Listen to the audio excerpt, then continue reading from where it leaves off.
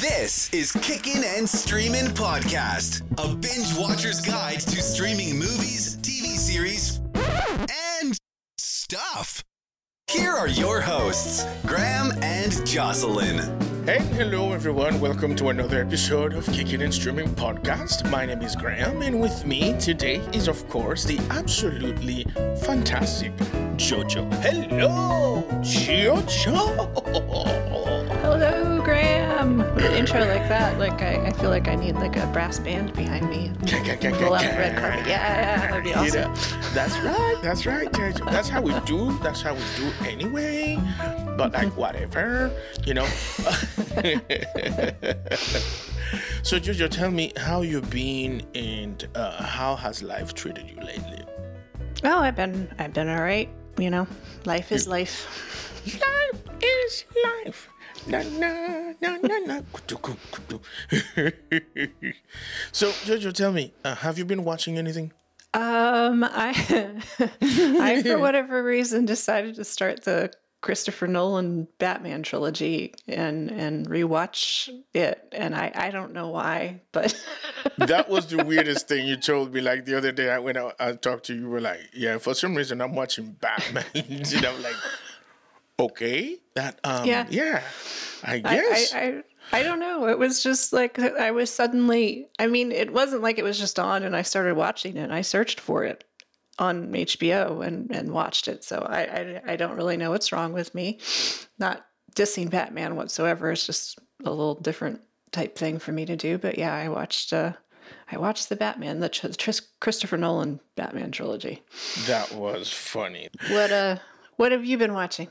So I've been watching several things, but I just started this show. I don't know how. Don't ask me, because like I hardly ever open Apple TV Plus, right? Mm-hmm.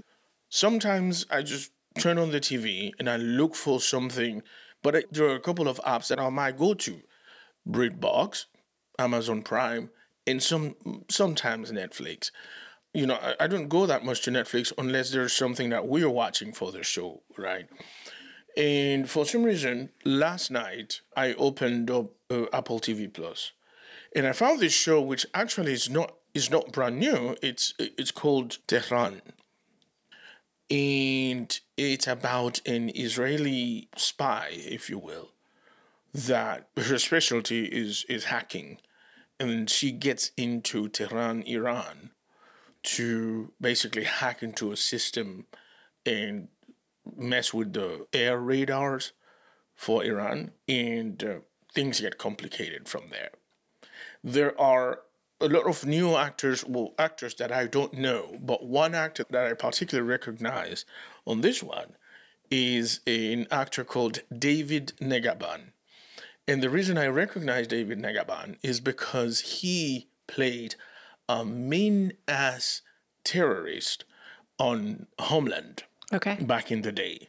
Okay. If you watch Homeland and you remember Carrie going after a terrorist called Abu Nazir, that was David Negaban. David Negaban, I believe he is Iranian German or something like that. And he's a fantastic actor. Like he's really, really good. And he's on this one. But the main character is played by this actress named Neve Sultan. I don't know her, but she's great. So I'm recommending this one. And I think all episodes are available. I think the show premiered back in September. Okay. But all episodes are available. And if you get to watch it and you like it, we can possibly make a podcast episode about it, because I think it's fantastic. I'm on the 4th episode because I started it last night. Okay. And I had to stop at some point. But it is great. It is great. So love it, love it, love it. I feel like, was that nominated for something, or the name is ringing a bell for me as something to do with awards shows. I don't know. Maybe I'm making it up. Maybe we might have to look that one up, because like I said, it's been around. I don't know why I didn't know about it, because like I watched not too long ago, Christine and I watched this Korean show on Apple TV Plus called Dr. Brain or something like that. Okay.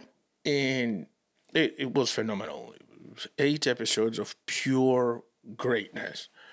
And, Apple TV will, before you start a show, it would always give you a preview of another show. So I don't know if I missed that one or what, because I know that it says that the show premiered in September. But somehow I just happened to run up to it last night, and I was like, this is freaking awesome. I likes it. Cool. Yeah. Very cool. How many episodes is it? 8 episodes. 8 episodes. And you said it's on Apple TV Plus. Very yes. It's called Tehran. All right. Cool. So today, my friends, we are back.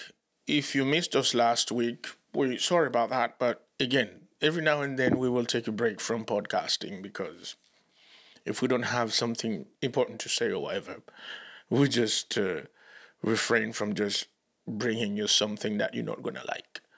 We hope that everything we do, whenever we put out something, is because you are going to like it. But last week, there wasn't anything that we needed to say that we had to say. And so for that, we're sorry, but we're back. Yay! And as you will see in the title today, we have sometimes talked a bit of junk about Peacock, because that's what we do. We do that from time to time. We talk junk about streaming services that we think are superfluous or are not as sexy and luxurious as the ones that are the mainstream. So Peacock TV is exclusive to NBC.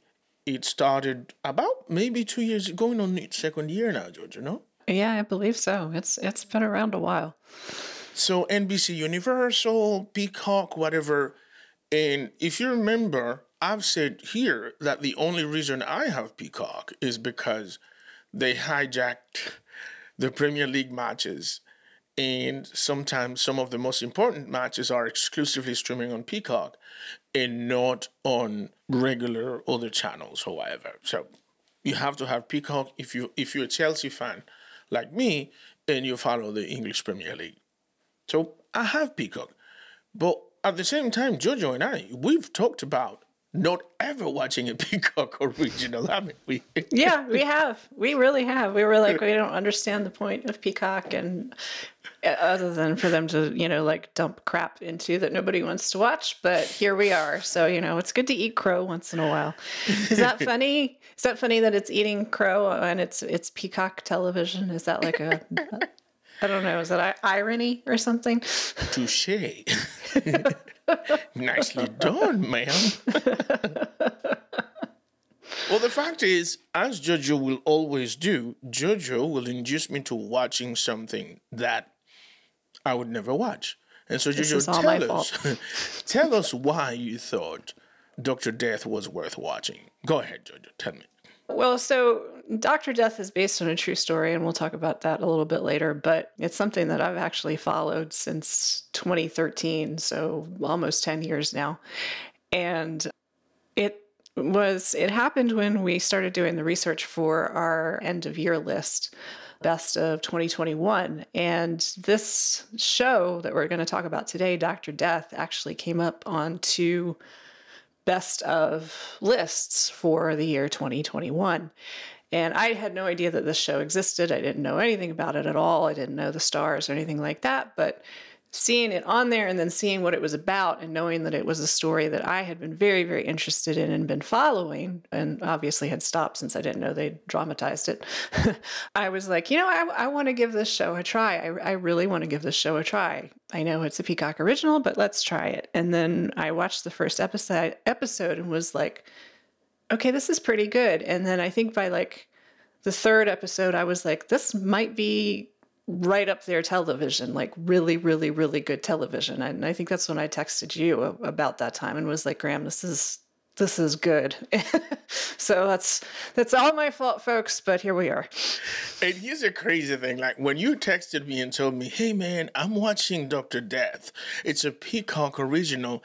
That's when you lost me right there. I was like, why is she even watching Peacock original?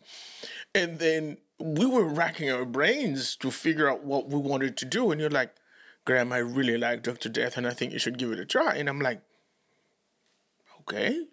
Jojo says I should try. I'll try it. Man, I have to tell you, I watched the first episode and I realized immediately that I was watching a great show. Immediately. And again, we're going to talk about this a bit more. One is based on a true story. Two, even though some of it has been fictionalized, but it's such a sensational story that it did not need to be deviated a lot from what it was originally, right? Yeah. And the cast is absolutely fantastic. Yes. And, Joshua Jackson deserves everything. He really does. He really, really does. Every single thing. Everything that needs to be given, Joshua Jackson should be nominated for it because he was incredible. And so with that said, Jojo, please give our audience a synopsis of what Dr. Death is all about.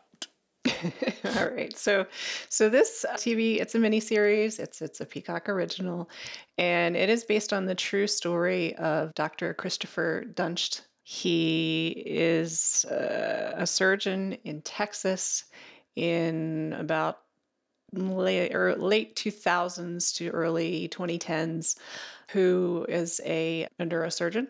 And so this is a fictionalized account of the true story of what happened to him. He was essentially I don't really know what to call him other than almost like a sadist who had a medical license. And so Dr. Death is it's a fictionalized story of a true account that happened down in Texas, a neurosurgeon, and what he did to a whole bunch of his patients, and the failure of authorities to act, and how much it took to get any sort of authority to act. And it's this true story. And the funny thing is, there's parts of it that you're going to watch if you don't know anything about the story and think there's no way this is true. This is so over dramatized.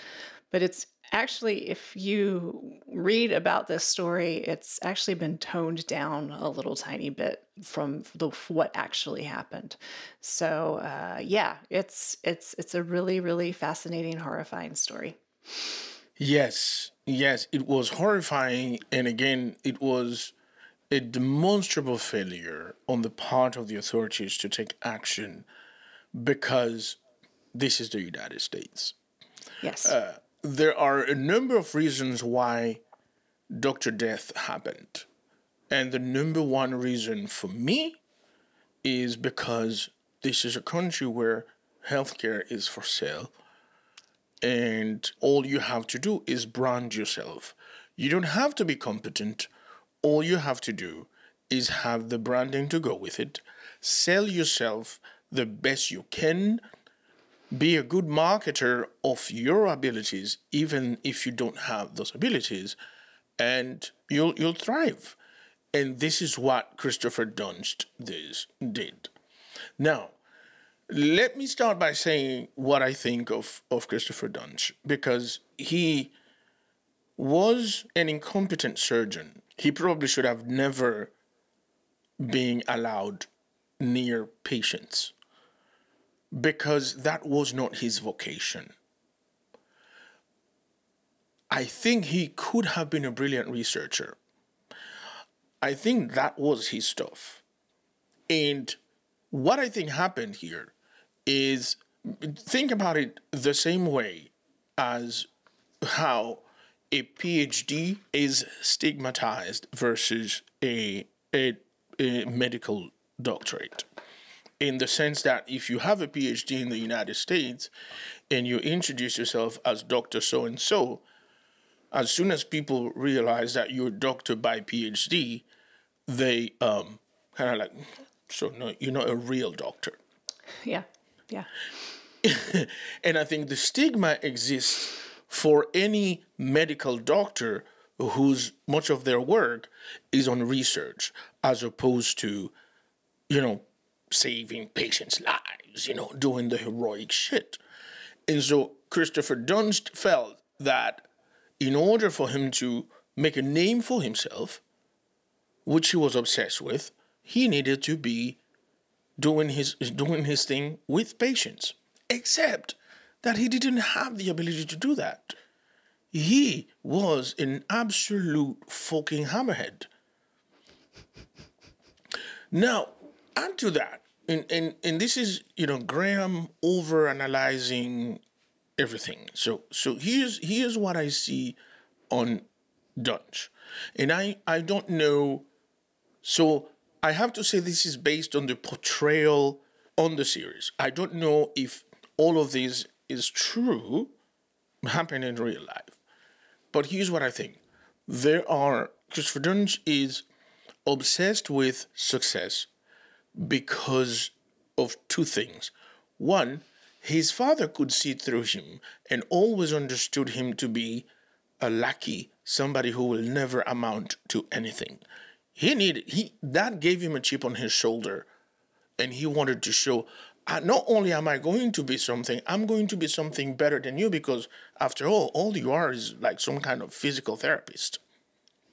And then add to that his mother, who couldn't deal with the guilt of having that one child who's always seemed to be something off with him, and always made him think that he was the greatest thing ever. So what you see happening here, if you look at the trajectory of the ascent and descent of Christopher Dunst, you will see a dude who thinks that every woman around him owes him that recognition of being the greatest. He assumes that. And then every man around him, he tries to get their approval. And most of the time, it's not even trying to get their approval in the sense that you've done well, but no, dude, I'm fucking better than you. I'm always going to be better than you. Yeah. And you have to applaud everything I do. Except that Christopher Dunst was not good at anything. He wasn't.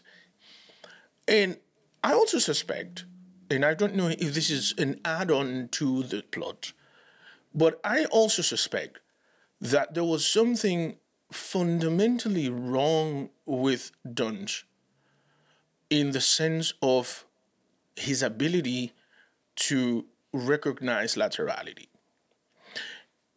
And this is a brain malfunction. This is not something like it's sort of like a learning disability to a certain extent, but it's not about him being intelligent or not.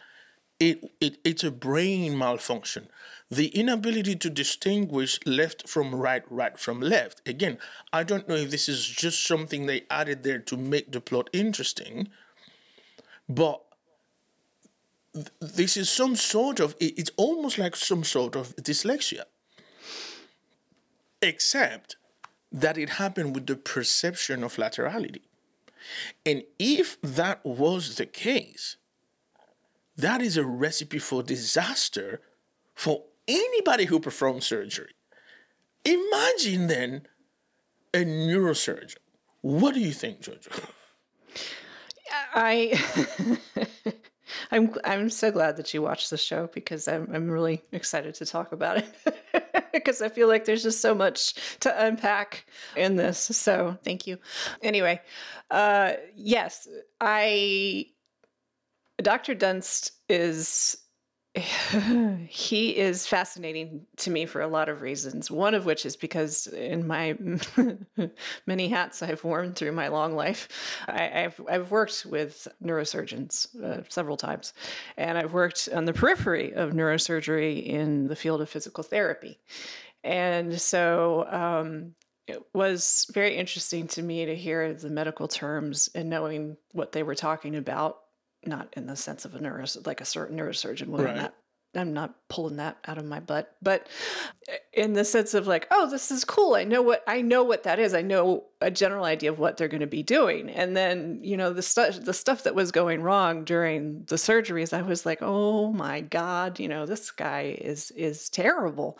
Yes. And so But I originally got interested in the story through Reddit back in 2013 when a magazine, online, and I believe it's still in print, magazine called the Texas Observer printed an article about him, which is covered in the series. And I have to give a shout out to the Texas Observer and Texas Monthly. And I know some folks might fall over, but amazing publications, great journalism. Yeah. If you want to read something good, Texas Monthly and the Texas Observer. But anyway, so they essentially broke the story of this doctor before anybody was able to do anything about it. And the first article was published in 2013. And I read this first article about this guy and was in horror. There's actually a quote from the article in Texas Observer that I thought encapsulates the doctor really, really well. So the reporter says, one doctor I spoke with, brought in to repair one of Dunk's spinal fusion cases, remarked that it seemed that Dunst had learned everything perfectly just so he could do the opposite. Wow. And I thought that just sends chills down your spine. Yes. And so I don't know if that comes into what you were talking about with the laterality, because if he learned everything perfectly, but he's doing it the exact opposite, that would certainly come into play. Or if we're talking about a full-blown psychosis going on with this guy. So I do know that he certainly had the ego of, I don't know, 100,000 people packed into one man. Yes. Pure narcissism. Yes. And what he did to people is unbelievably horrible. I think watching the show will probably make you never want to have surgery if you can ever avoid it. The way the show ends, where they say it will happen again, and is probably happening right now, I think is so important too. Also, it's such an important part of this show and something to really take out of. It's not just the sensationalism of what this guy did. It's the fact that it's happening right now and it's going to keep happening. It could happen to one of your loved ones. It could happen to you. And what do we do to stop it? What do we do to make this not happen? Yes. And I think the reason why it will happen again is, okay, you've already heard me say, by now you will know that I disagree completely with healthcare for sale. But I think the reason why it will happen again is because we, as patients, we recoil, we cower from actually questioning doctor's decision. Even though we're told, you're the patient, you have the last word. But part of the reasons we refrain from questioning a doctor's decision is because, of course, we'll give this person the benefit of the doubt that they know what the hell they're talking about. Mm-hmm. That if they say this is what's going on, unless we have heard some story to the contrary about this doctor, we would never think, maybe this guy is a charlatan, and let me do some more research. Thankfully, there's a lot more people doing that nowadays, right? Yes. But the internet is good for something. Right, and I would venture to say that maybe 10, 15 years ago, not a lot of people were doing that. And when a guy comes well recommended, which is what happens, word of mouth is powerful, And so when a guy goes, hey, fix my friend so-and-so, so I'll give you a shot, right? Yeah. But at the same time, there's no safety net. Because when insurance, we work in healthcare, so when insurance tells you we are going to peer review an order in order to approve it, they're not necessarily peer reviewing it to see whether or not it's necessary, but rather how much it was going to cost me. Should we pay for this? Simple as that. All comes down the almighty dollar. And this is what people hear when the discussions about Obamacare in the beginning were going around. People understood the whole idea of death panels. They call it death panels. That's exactly what a death panel is. It's within your insurance company. Those are the ones approving unnecessary medical care. They are the ones approving shit as long as it's cheap enough and they can pay for it. So they will literally tell you, no. We'll pay for this if you don't have it done with this doctor. Yes. If you don't have it done at this facility. Yes. If you go that place and you get it done, which is $250 less or $1,000 less, of course, we'll pay for it. Yep. And then you have the case too of where an insurance company will go, no, you don't need that at all. You don't. You don't need that. You and the 25 doctors that you have seen and all of this evidence, no, you don't. You absolutely don't need it. What Americans do not understand, and I have been talking to Americans about healthcare for over 20 years now. What Americans do not understand, for the most part, for the majority, is that the insurance company does not give a shit about you. They don't care. They don't care. They will never care. You are not a person to them. All the warm and fuzzy happy ads mean bullshit. Yes. All they care about is money. Money is literally all they care about. I will also tell you that the administrators of most hospitals don't give a shit about you as a patient. All they care about is if your insurance is accepted, if they pay, and if they don't pay, they're sure as heck coming after you with the collection hounds. Yes. So no, it is all about money. And I guess that Americans grew up with this idea of the family doctor with the little bag who came to your house and took care of you and all of this crap.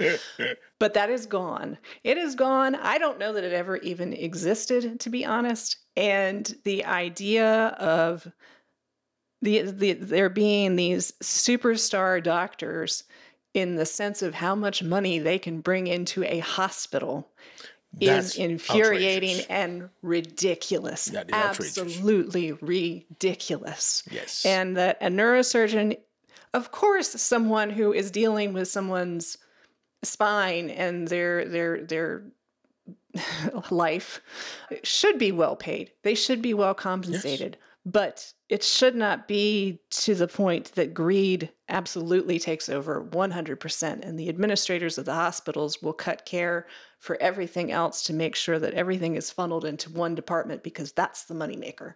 That's immoral. Yes. That's not what healthcare is. It's not what it should be. So it all needs to be burnt to the ground. Yeah, absolutely. The idea. And, the other day I was talking to a patient who told me, we were talking, she was griping about how much healthcare cost. And I said, look, I work in this industry, but I'm a strong proponent of universal healthcare because I think what we do here is immoral. I think the notion that you should sell healthcare to whoever can pay for it is not right. Yes. And I said, well, but don't take it from me. The fact is, I've lived in countries with universal healthcare, and I see how it works. It's not like I've benefited from them because I've lived in countries as an immigrant, of course, and unless you are a resident, you don't get to participate in that system. But the fact is, I see what it does for people. And she tells me, well, I used to live in Buffalo, New York, and a lot of Canadians come here for healthcare. And the reason being is because there's a wait list. And I'm like, of course, anyone who think they are sick or they have some kind of dolens will want to get seen as soon as possible. And if there is next door somebody who's selling it, you're going to go for it. Sure, if you've got the money, you're absolutely going to do it. But here's the thing, okay?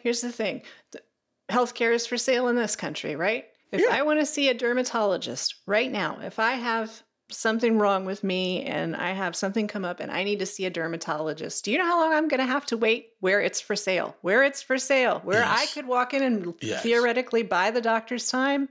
A year. I'm going to have to wait a year to see a dermatologist. Do you know how much dead I would be from melanoma by the end of a year? That's exactly right. That's exactly right. Because it's all about. So what do you do? What do you do in that case? If you have the money, you throw everything in the car and you drive somewhere where there is a doctor, a dermatologist that can see you. If you don't have the money, you die.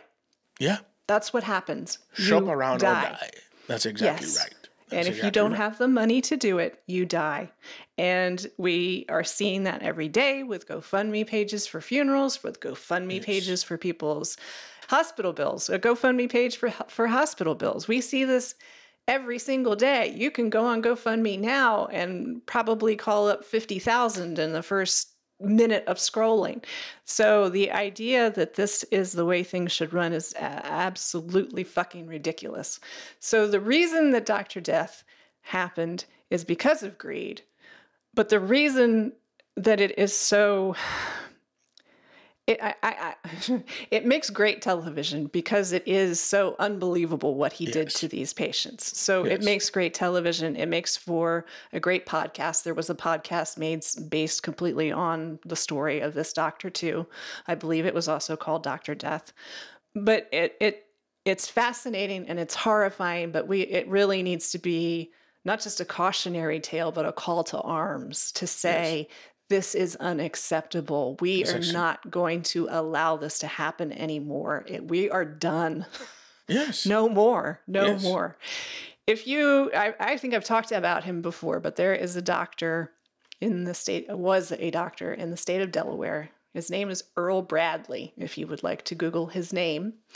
I would recommend you only Google his name because he is considered one of the United States' worst pedophiles. He had reports, complaints put against him since 1983 by different nurses, different medical boards. He was shuffled around. I'm going to use a probably controversial way of putting this, but he was shuffled around like a Catholic priest. And he kept his medical license in a lot of places. He had him in Pennsylvania, Delaware, Florida. He did unbelievable things to children that I am not going to go into whatsoever. However, he is a product of the fee-for-service that the American public seems to be so in love with. And that's exactly right. A product of the very closed and cloistered brother club of doctors and nurses and hospitals that are terrified of either being sued or losing some important contract with an insurance company. Again, the almighty dollar. So if you want to be equally horrified as you were about Dr. Death, if you get the chance to watch this, Google Earl Bradley and what he did and how all of that came about and how it was from 1983 till I believe 2014 before anything was done about him. That's just his first complaint. That's not when he got out of medical school in 1984. That was his first complaint. Official complaint. Yeah. 1984. So anyway, I went on a long rant there. No, but like this is one of the other things is that it's important to remember when you watch Dr. Death, understand this. If all that happened was just the suspension of his license in Texas, all he needed to do was just move to another state. Yes. And that happens with doctors, with police officers, with a whole lot of professions that are state licensed, where there is not an actual database of national licensure, that once you lose it, you lose it. Yes. A police officer can get a bunch of complaints within the department where he or she works about brutality, about corruption, about shit. They get fired in, Rogue Hill, South Carolina. All they have to do is move to Charlotte or to Winston-Salem or to Concord. All they have to do is move from one county to another. And boom, they get a job as a cop. And it's the same thing with doctors. It's the exact same thing with doctors. While the case was being built up against Christopher Dunst, he was trying to get his doctor's license in Colorado. in his hometown. I believe it was very close to being approved as well. And he almost got it, except that he got arrested in Texas. Yes. And so Shoplifting. we're not saying here that all doctors are sociopaths.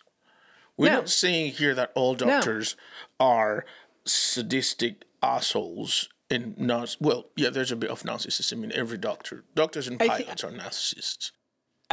What's the saying is, what's the difference between a neurosurgeon and God? God knows he's not a neurosurgeon. The same could be applied to a pilot. I swear to you. Yeah, a pilot and a doctor have the same length and width and volume of ego. I agree 100%, and even that doesn't make them. I think that saying that in the minds of some people equals bad person. That doesn't make them a bad person or a bad doctor or a bad pilot. It just means that they have a bit of narcissism. Some of them do, and doctors genuinely care about their patients. They are in it to help people. They do want people to get better. But there is always going to be, you have to be so incorruptible to not be tempted by the amount of money that is being offered by insurance companies and hospitals. And that level of morality is well nigh impossible to uphold, especially in a world where there aren't really any other options. There really isn't, because for a neurosurgeon, let's take a neurosurgeon, right? To practice, most of the time, to be able to have privileges at a hospital to perform surgery, he has to be credentialed and credentialed with certain insurance companies before the hospital will even consider letting him have the ability to come and do surgery. So even if he was like, you know what, I'm only doing this on a cash basis, I'm only going to charge what I think is fair to the patient, and I'm only going to do this and this and this. Well, you've got the case of the hospital who's like, you don't take Blue Cross and Blue Shield, so bye.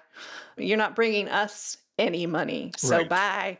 Yeah. So that is the difficult hurdle that even if that does exist, there's so many hurdles to get through. And then I really do want to talk about too, going back to the fact that you can go to another state and just get a license.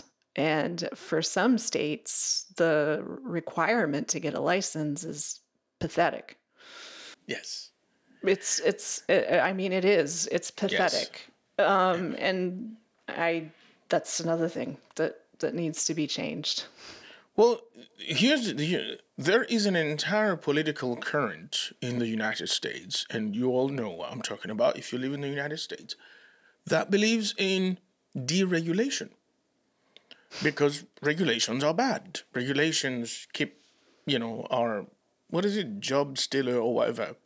And when you deregulate, there are two reasons they do that.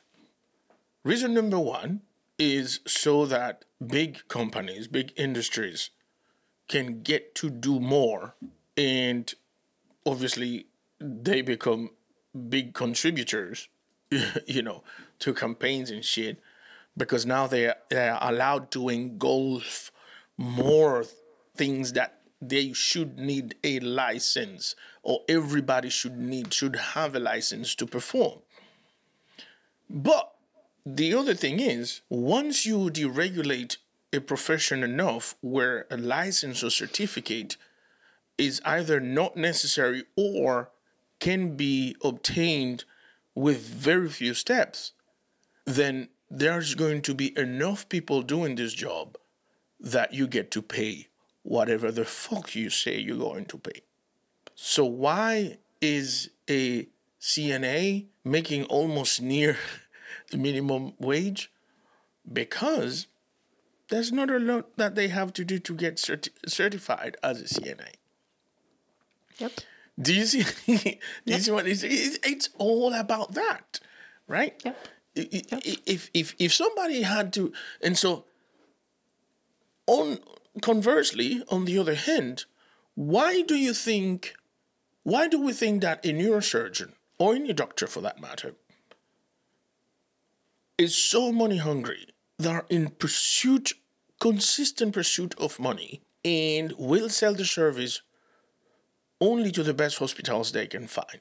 Is because also there's a little thing of student debts. Yes. It can take one of these people upward to the first 25 years of their profession paying for student debts. Yes. So why shouldn't that make you corruptible? Yes, exactly. Exactly. I mean, you have to pay back this money, and it is a lot of money. Yes, and you can't put that on a bankruptcy. You can't get away from it ever. It will follow you until you're dead. Exactly. So now imagine you're a neurosurgeon, and you're in debt for $365,000, right? And you know that you could do 412s. You know you could do 324s and then be off for the rest of the week. But you've done 324s, and it's like, hey, man, you want to do some extra time? And all you think is, yeah, because I still have that money, that monkey on my back. Yeah. Yeah. You know? And then we're not computers. We're not machines. We're not robots. We have to have sleep and rest and all of those other wonderful things. So what's the quality going to happen at the end of those 324s when you get more tacked on to the end of it? So again, it's infuriating. The system created the doctor. Dr. Death was created by the system. He was maintained by the system, and it's as you said from the very beginning, Jojo. It was the greatest failure of the system that got him where he went, and he got to do all the things he did to people. Was he a sociopath? Yes. Was he deranged? Yes. I mean, because there are a lot of doctors in his situation that aren't doing what he's doing. Did he have a vocation to be a doctor, to have people's health care in his hands? No, but he thought he needed to be that, because that's how success is defined. There is this obsession with success, and success is defined by how much money you make, what kind of car you drive, what kind of vacations you can get, where your house is, what your house looks like. Yeah, exactly. So again, we can say all we want, and we're not saying that this guy wasn't an asshole. He was a terrible person. He was a sadist. He was a butcher. But the fact of the matter is, he should have never gotten his hand on people. No, he never, ever should have been allowed to touch people in any sort of professional way whatsoever. Yes. Never. But the system let him. Yes. The system let him. 100%. The system rolled out the red carpet for him. Right. And the shame is that, as you said, there were complaints. But when complaints happen within the healthcare system, the first measure that is taken is always about ass covering. Yes. And what everybody tried to do was to cover their asses, as opposed to saying, yo, no, we're going to cover our asses, but at the same time, we're going to make sure that this guy doesn't get to do this ever again. Yes. Is it not possible to do the two things? Is it not possible to cover your ass and say, look, man, we fucked up. Mm-hmm. We fixed it, but we fucked up. Mm-hmm. But the major fuck up here is this guy. And you need to do something about this guy. Yep. We are telling you that he's no good. We are telling you that this dude should not be doing this. Yet, even when the two doctors go in front of the Texas Medical Board. But like, it's just a human error. Like, Yeah. I mean, people make mistakes. Motherfucker, yes, but people are dying. Mm-hmm. Can you imagine if every mistake you or I made cost somebody their lives? There'd be a lot of dead motherfuckers around me. That's all I Am I can right? say. Am I right? And then it'd be like, yeah, I'm human. I make mistakes. It happens. No, You'll man. be, That's not how it works. the medical system too, and the Texas Observer really goes into this very well. It is touched on in the series a little bit, but there's a lot of really good interviews in the Texas Observer articles because they do cover this story extensively of the ostracism the doctors and the nurses received from their places of employment and also from other doctors for reporting a doctor. It was much like, I think, maybe the brotherhood that you hear about in law enforcement, in that, you know, you don't snitch on a brother. You don't talk about it to someone else. And, you know,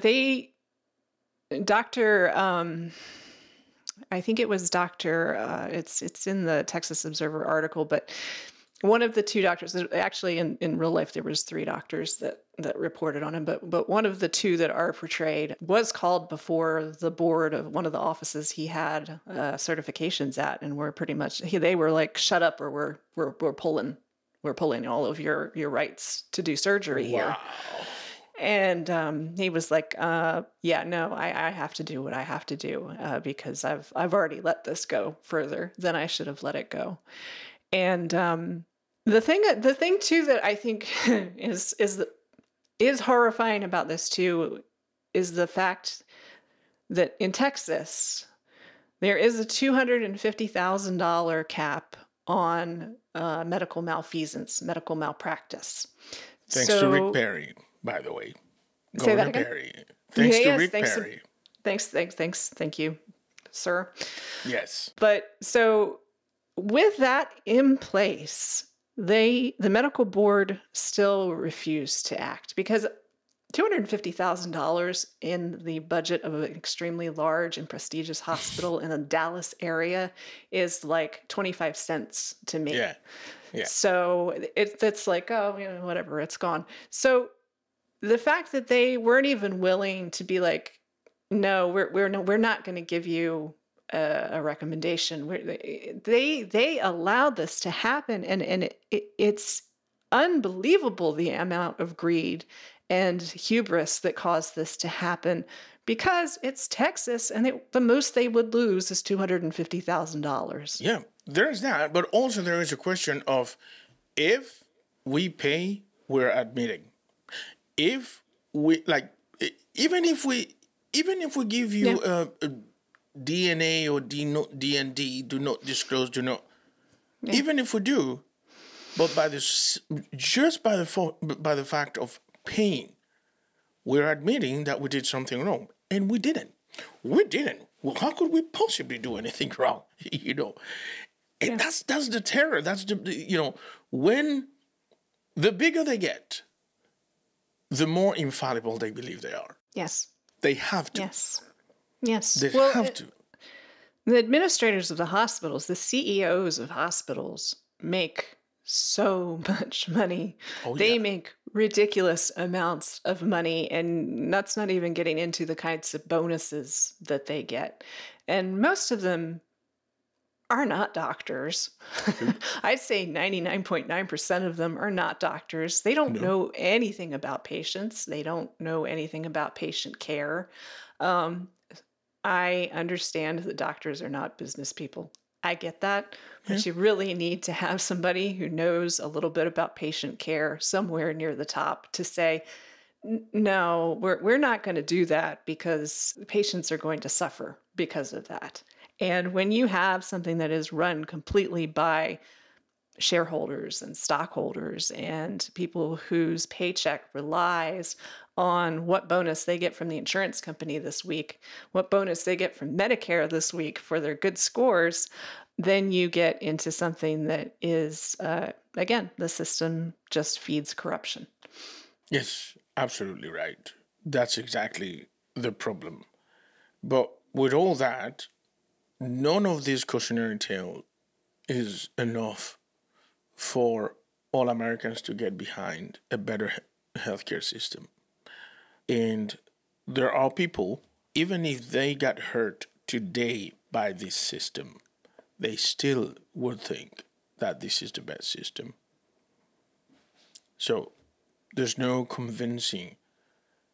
The fear of not having the power to buy something, to throw money at something, is what's keeping this country from having a more equitative healthcare system, because people want to be able to buy healthcare whenever they want healthcare. And I remember that when the whole Obamacare discussion was going on, a lot of people made the argument of my healthcare should be between my doctor and myself. And it was a dumb argument back then, and it's still a dumb argument today. Because your healthcare is not between you and your doctor. No. It's between the shareholders of an insurance company. Simple as that. It's no, the doctor doesn't even have anything to do with it. Nothing. Because I've seen doctors forced to tweak an order to the most unnecessary procedure, even though from the very beginning they knew that's not the procedure they wanted, because that's not the procedure that will yield the result of what they want to rule out. But the insurance says, nope, we're not paying for this, we're paying for that. Yep. We see it all the time. Yep. All the time. It only happens in the US. Because in those countries where you're so afraid that people wait up until 4 months to get, it's because it is really being peer reviewed. And there's a group of people that are saying, why are we doing an ultrasound for this? It should be a straight MRI. Yep. Why are we doing an MRI for this? This should be that. Yep. Why are we looking for this surgery when clearly what we have here is this or that? Go back. Do it again. That's what the wait is all about. But the other day, about a year ago, I had a little bit of a cold going on, and my doctor told me, look, man, I can't see you until next Thursday, but it sounds like what you have you in pain or whatever. So I'm going to call one of the doctors in the building where you are and tell them to just, on my behalf, just quickly see you, right? Just go upstairs and tell them so-and-so. And I'm like, okay, cool. I went, and the receptionist told me, yeah, no, we did speak to your doctor, but the fact is we can't take new patient for the next 6 months. No, but I thought, yeah, no, we can't do that, because if we do it for you, then it will look like privilege because you work here. I'm like, okay, that's it. Well, let's talk about the cars, because it seems like, right? I'll tell you it. So Joshua Jackson was fantastic on this. I mean, this guy was, I know I say this all the time, but this guy was born for this. Seriously. He is so good in this role. He really captures to me, he really captured the narcissism, the hubris of just a regular neurosurgeon, and then just he was able to tip it over the edge into madness without making it ridiculous. He is brilliant in this, in my opinion. You know, I believe every aspect of Dr. Death that Joshua Jackson was able to portray, because there was something charming about that guy, Yes. about Christopher Yes. Dunst. There Yes. was something about him that, unless you knew, you would want to be friends with him. There was something about Absolutely. him. There was something about him that made you feel a certain amount of pity.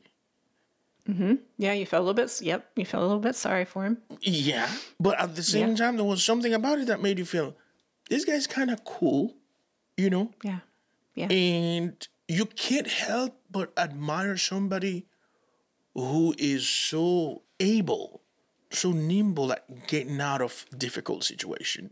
You'd be like, Very. Yeah. yeah, man, he pulled it. You know what I'm saying? Like, you can't Yeah. help but, Yeah. you know. Narcissists are amazing. Yes. When you run across a true, pure narcissist, they are something else. Yeah, But yeah. Joshua Jackson is so good in this, and just like you said, I mean, his patients did love him. The ones he didn't kill.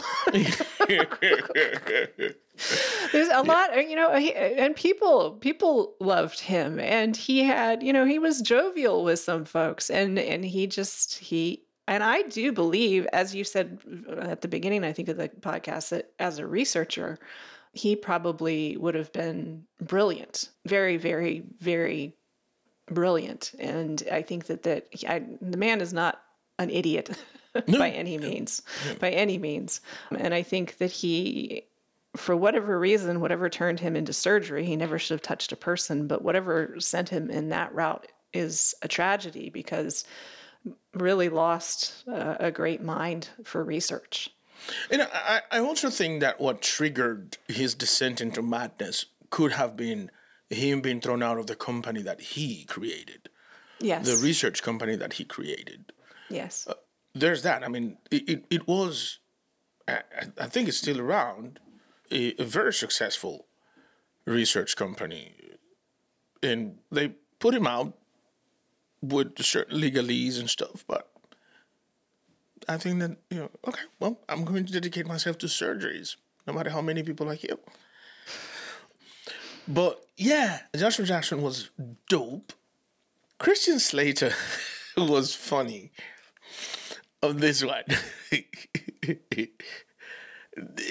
I wonder if the Doctor he's portrayed, sometimes I think they fuse a lot of different characters together in one person. So there could be qualities in aspects of many different people that they just condensed into one character. But I couldn't help but laugh when this dude was asked, so, can you tell us what you do? And he went on for like 5 minutes. Yeah, I went to such and such school and I did this. And I'm like, that, my friend. Yes, it's bloody nailing it, but in a funny way. Like, dude, no one asked you any of that. She kept trying to. So Dr. Kirby, right? Dr. Kirby, am I getting the name right? Yeah, Dr. Randall Kirby, from past reading and what I've read to catch up on the case a bit.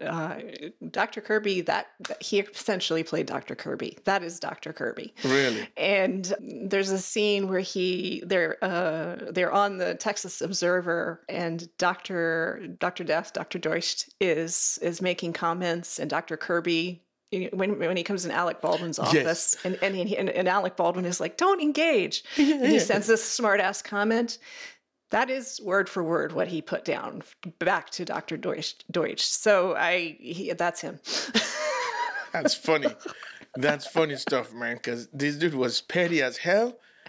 And like to a certain extent, he was the good side of Dr. Death. Like, yeah, Yes. a narcissist asshole too, but I don't kill people. I'm not a Right. sociopath, you know. Anna Sophia Robb was great as Michelle Sugart. She really, really was. I don't know your feelings on this, but I really felt that she nailed the Texas accent extremely well. Yes. And kind of the demeanor of the younger Texas woman and the way you have to sort of pussyfoot around things with men. Yeah. And I really enjoyed her performance as this. I thought she was great. Also, with she you. has like Disney princess eyes. I'm with you. And that Texas accent, somebody told me one time that the Texas accent is sort of like a southerner, a southern twang while chewing tobacco. Don't tell me. So that's all I know. But yeah, she did. She was fantastic with that one. Alec Baldwin was in his A game, especially as a witness. Those last few words, man, he nailed it. He nailed it. Like, because it could be maybe his testimony was not convincing enough to a jury, but when he put the, as you say, the last nail in the on the coffin with the Hippocratic oath also says this and that, I would not have. You know what I mean? It's like, okay, this is what a doctor's supposed to take into account. And I wouldn't have done these things. And I think that was the money shot there for Alec Baldwin. What do you think? Yeah. Yeah. He was, like you said, he brought his A game to this, because I feel like Alec Baldwin can be very spotty in his performances, especially lately. But he was excellent in this. He had the gravitas of an older neurosurgeon, and he also had the ego. Yes. But he also had the sort of the diplomacy that Dr. Kirby lacked. Yeah. Yes. So I felt that the chemistry between him and Christian Slater was not something I expected at all. Yeah. But I thought they had great chemistry, because the characters of the two you would think would fight like cats and dogs, and they do, but it is in a way that it's like, yeah, they're fighting like cats and dogs, but they're on each other's side. Like they're the story. This is a cause that they both understand, that they both want to be behind, and whatever they don't like about the other one, they're going to put to the side. And at the same time, they're probably going to be friends at the end of this. Yeah. That this would be the cause that united them for the rest of their lives, if you will. Yes. I think that was the case with the two characters, and it was a fantastic chemistry. Grace Summer as Kim Morgan, she was alright. I liked her entrance with the French song by the pool and stuff. It almost looked like, am I still watching the same thing?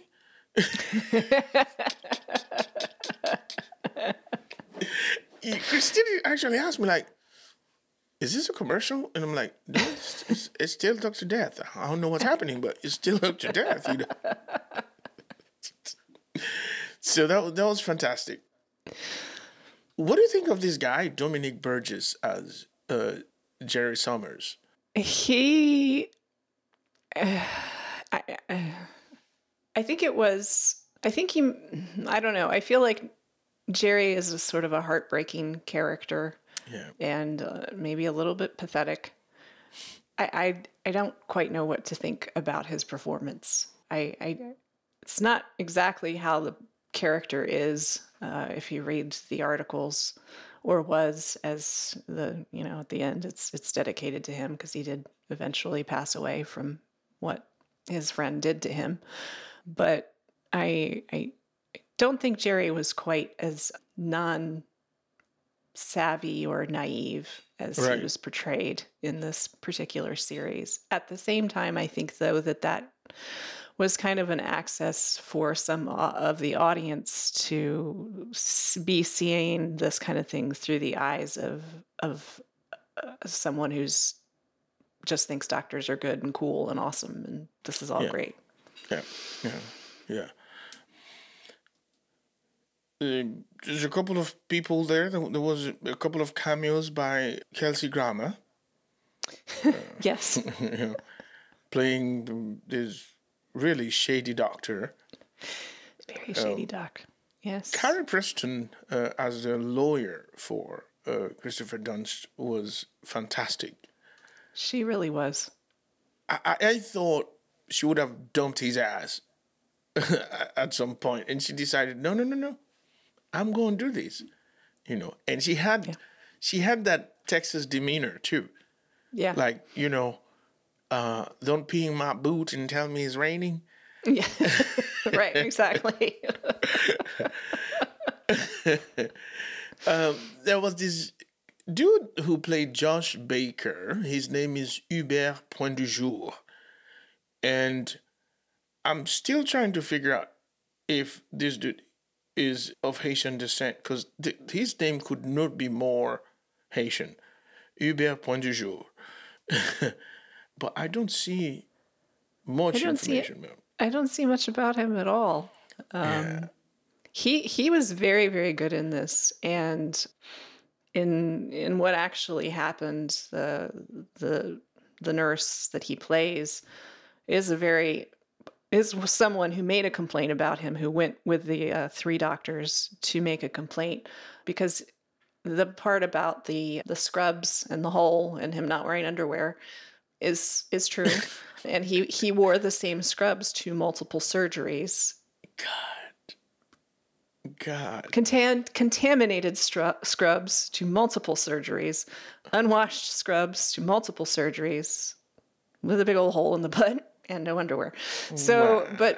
so the fact that I thought that it was great that they put that in the series, because it's the kind of thing that you could have just pushed away, but it's the level of detail that they Professionalism in it. yes. Yeah.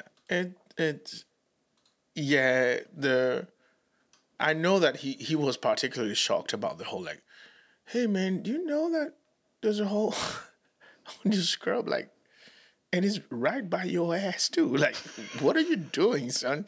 That was I can see your butt. I mean, come on, player. Shit. I think of the ones who played the patients, Marianne Plunkett as Madeleine Bayer was great, was convincing. The other lady, Marceline Hugo, she reminded me a little bit of Margot Martindale. Okay, yeah. Yeah? Yeah. This lady, Marceline Hugo, reminded me of her. Is it Margot Martindale? Yes, Margot Martindale. Something about her reminded me of that actress. I have to say, Jojo, good eye for you, of course. You managed to get me to watch a Peacock show. Use that Peacock subscription for something else. Yeah, and I actually think that I've scrolled around a couple of their original shows, and they're not bad. Really, Peacock is not a very expensive subscription, and if you don't have it, maybe you should try and look it up. If you watch the English Premier League, so do that too, if you're a soccer fan. Watch that, and then watch Dr. Death. And... In the United States, that's pretty much where most of the games are. And so, but kudos, Jojo. That was dope. I liked this show, and the cast was great. And the story was great. And I think there's a lot of true stories that have been made into movies or miniseries that we said, what the fuck was that? Yes. But I think on this one, they nailed it. And that was dope. I think it's time for us to say goodbye, Jojo, isn't it? Probably so. And so before we go, we have to tell you that you can follow us on social media. We are on Twitter, Instagram, and Facebook, and also Pinterest. You can find it as Kicking and Streaming. You can just do a search for Kicking and Streaming, and you'll find us on the web. Also, you can go directly onto our website, kickingandstreamingpodcast.com. You can either listen to the entire catalog of our shows, and also you'll find the links to follow us too. If you listen to this podcast on a particular podcast app, don't forget to review. Tell us what you think of this show. But better yet, if you're going to our website and you want to do a review there, that's fine too. You can also leave us a voice message, right? If you look on the right-hand side, the bottom of the screen, you'll see a little microphone. Boom, do it. Leave us a voice message too. We're cool with that. Right, Jojo? That's right. If you have any suggestions for what we could watch next and talk about that too. That's it right there. Also, on our website, you will find the links or the little handles that will take you to Buy Me a Coffee or Ko-fi, K-O-F-I, where you can leave us a donation or any kind of monetary help that you deem necessary. If you ever wondered, how should I thank these guys with something, you can give us some money. We'll take it. I'm just saying, we will take it, dude. Like, and if it's $1, we'll take it. Like, doesn't matter. Yep, absolutely. And thank you for it. Yeah. Well, thank you in advance, Jojo and I, and thank you for buying us a coffee. Yes. And this is it for us, Jojo. We're gonna call it a day today, and we'll be back next week with something else, innit? That's right. Yes, ma'am. Thank you for listening to Kickin' and Streamin' Podcast. If you found value in our content, please subscribe and share. We would also be delighted to hear what you think of this podcast. So please rate us by writing a quick review on Apple Podcasts or your favorite podcast platform. Follow us on all major social media platforms such as Facebook, Instagram, Twitter, and Pinterest. Join the conversation happening today on our Facebook group.